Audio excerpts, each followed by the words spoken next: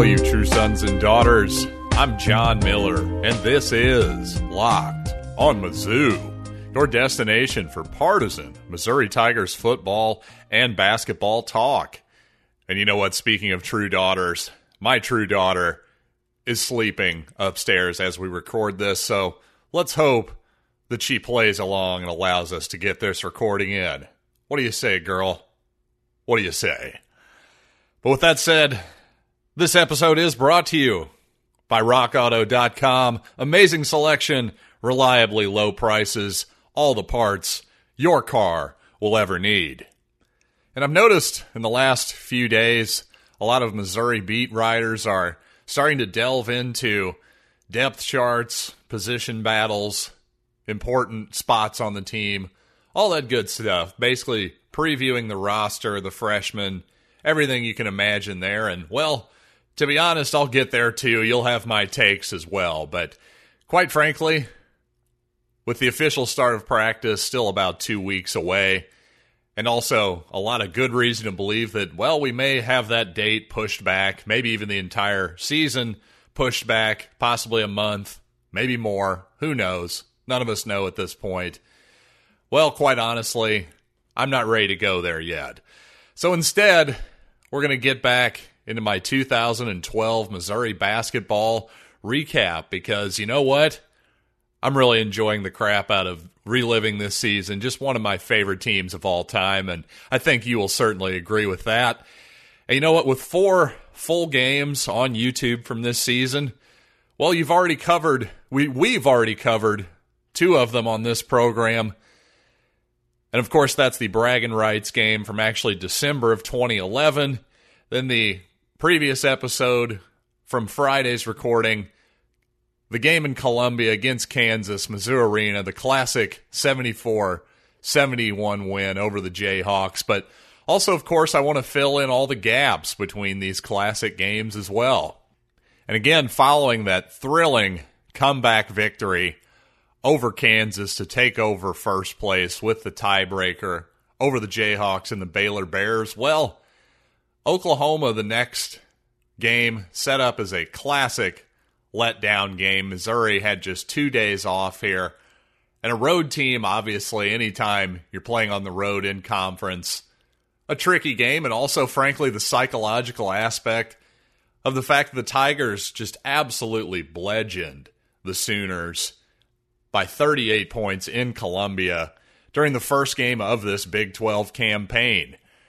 But OU, as you might expect, gave Missouri a really good shot. They shot the ball really well, in fact, but ultimately came up short. Stephen Fledger, you might remember that name. He missed a three-pointer at the buzzer that could have tied the game. But you know what? Honestly, part of the reason Oklahoma shot so well in this ball game is that the Tigers were, to be quite brutally honest, lazy defensively to start this game. The rotations just weren't there, and in some ways they looked like an overconfident bunch at the start of this game. And also an interesting thing to note, the first matchup, the Tigers win, again, huge. They won the rebound battle by 7. Well, in this game, they lost the rebound battle by 7.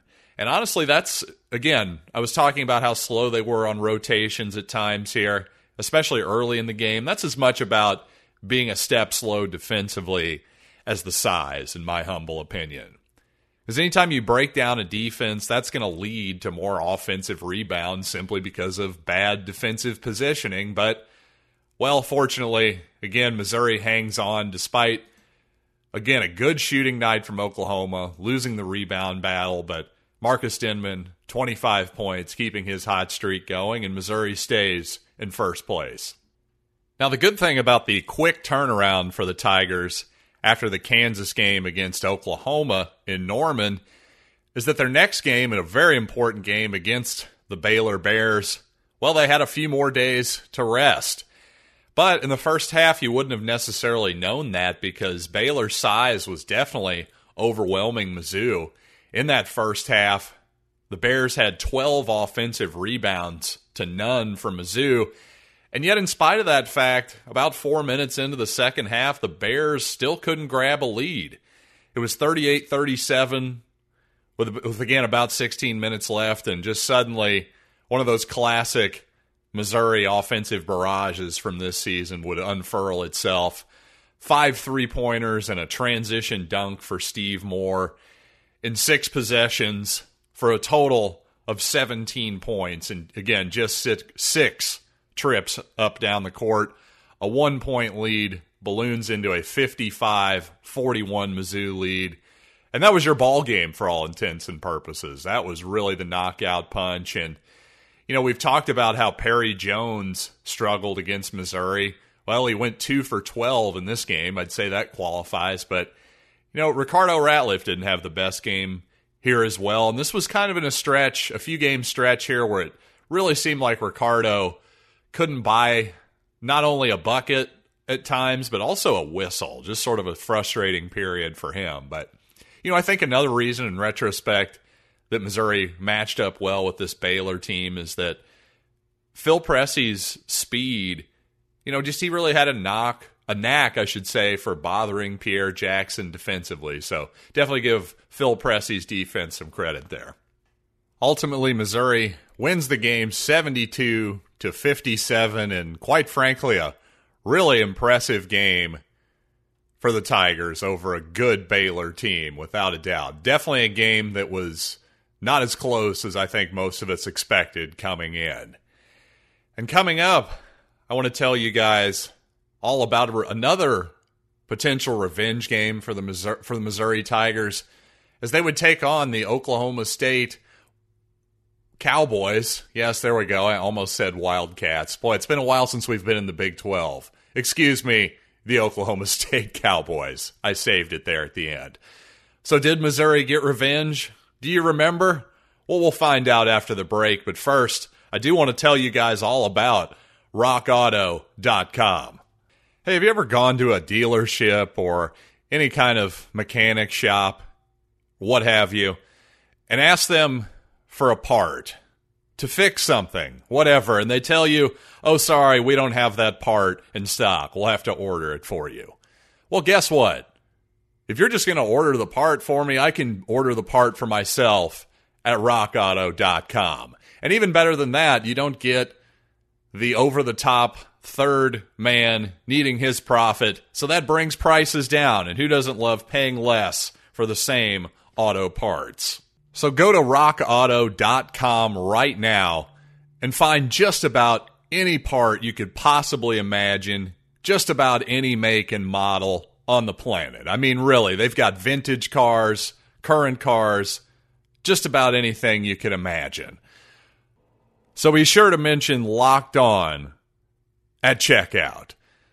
Amazing selection, reliably low prices, all the parts your car will ever need. RockAuto.com. Hey, remember when the Oklahoma State Cowboys got really hot in Stillwater and beat the Tigers, especially on the back of young fellow LeBrian Nash? Well, so did the Tigers, apparently, because Mizzou led by 35 points in Columbia in the rematch of that game with 7 minutes to play. And really, what more do you need to know? That's some high-quality revenge right there. Michael Dixon, that is, of course, and Phil Pressey were both outstanding in this game offensively. And frankly, when both of those guys are clicking, Missouri is awfully tough to beat. Both guys tough to stop off the dribble, Dixon in particular. And again, when Pressey's right, just his decision-making just gets everybody else great shots. So when you got both your pure point guard and your combo guard and Dixon going, well, that's a great formula and leads to a gigantic Missouri victory in Columbia. Now, Frank Haith in this first season managed to win in College Station, something that Mike Anderson, I don't believe, ever pulled off successfully. Correct me if I'm wrong there. I don't have that right in front of me, but I'm pretty sure my memory is accurate there. And interestingly, the rematch in Columbia between A&M and Mizzou kind of followed a similar script as the Baylor game in Columbia, because once again, with give or take about 15 minutes left in the game, it was close, within a bucket or so, Texas A&M was, but once again, just another blitzkrieg by Mizzou was just absolutely too much for the Aggies. Kim English had 21 points on 10 shots. Dixon with 15 in just 22 minutes off the bench. And really maybe the most notable or possibly memorable part of this particular game was that following the game, Kim English and Doug Gottlieb got into a bit of a Twitter argument about Steve Moore being accused of flopping against A&M and Kansas. So kind of a weird back and forth then, and an early showing of where Twitter was going to take us, where if you're in the media, yes, you can have your opinions, Mr. Talk Radio host, but guess what? The athletes can now fire back right at you, quite directly. So an early version of that. We certainly know Kim English is not shy. So just to reset, now obviously a whole bunch of victories for Mizzou. Missouri now 25-2. They've yet to lose since that Jayhawks game, so they are still tied with KU for first place, with Kansas State coming to town, who, while they've beaten Missouri earlier this season, Manhattan are losers of 4 of their last 6 at this point. So be interesting to see how that one plays out. And quite honestly, my daughter, I can see her on her video monitor right now attempting to crawl out of her crib. So you know what? I'm afraid we're going to have to pause this one for just a second. All right, I saved my daughter, everybody. Am I a good father or what? And is that some high-quality multitasking? Yeah, come on. 2020 Girl Dad of the Year right here, everybody. But no, seriously, back to the Tigers. You know, again, Kansas State beat the Tigers really quite decisively in Manhattan.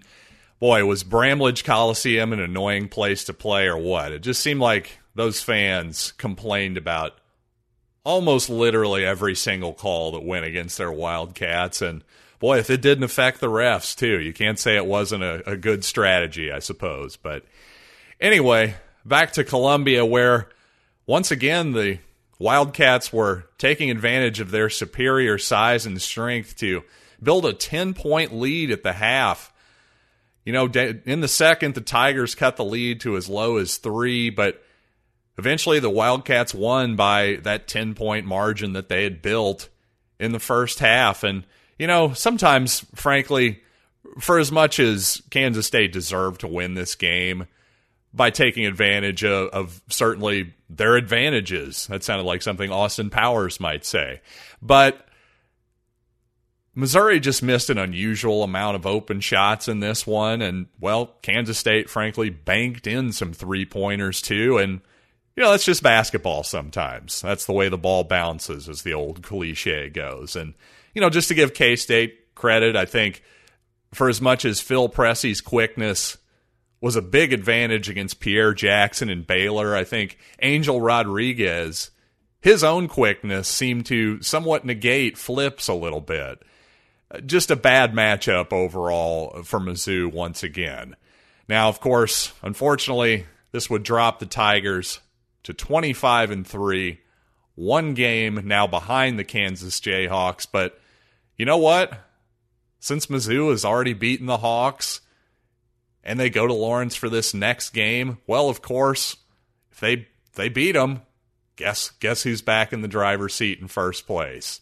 So a huge amount of stuff on the line. The final game in the border war of that year. Just really, you couldn't have higher stakes. You couldn't have more anticipation. And, well, quite honestly, Missouri, for as great as they've been in this season, and for the fact that they've beaten Kansas, they've still got to be considered the underdog, and were considered the underdog back in 2012 in this game. It's just that hard to win in Lawrence. I think we all know that Fog Allen is one of the hardest places to play of all time, and by golly, we'll certainly see evidence of that in my next recap involving this great team.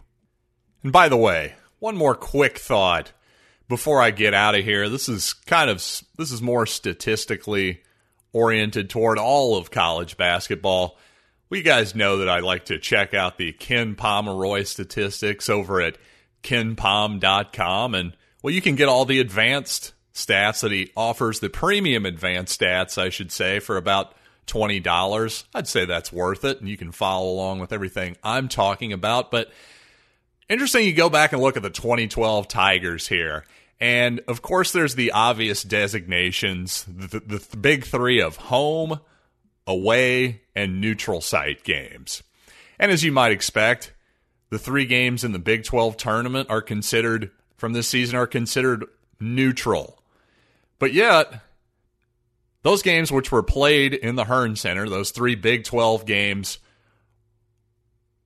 while they were played in the Hearn Center, so are the games designated as semi-home games for Missouri by KenPom. Also, in the Sprint Center, Notre Dame and California, those 2 games. Why are those semi-home when the neutral site games at the Big 12 tournament were considered neutral? That doesn't actually make any sense because, quite honestly, I was at those quote-unquote neutral games in KC, especially once Kansas went out in the second round. There was hardly any Baylor fan. I mean, there were Baylor fans there, but they were 5-10% of the crowd at most for that championship game. To call that a neutral site game, I think is ridiculous. Those games were completely sold out when Missouri played, packed to the gills. Meanwhile, those earlier Notre Dame Cal games, there were still seats, empty seats in the Sprint Center at that point. So to call that a semi-home and to call those neutral, to actually sort of, I don't know, downgrade those first 2 and then, or I'm sorry, downgrade the neutral sites and then upgrade those first 2, I'm not sure how much sense that makes because, again, I think Missouri actually had a way better home court advantage by that point in the season in March. And, of course, going for that Big 12 tournament championship, which they would ultimately get, as we know. So, thanks for joining me once again for this trip down Recollection Boulevard. And until next time, I'm John Miller, and this has been Locked on Mizzou.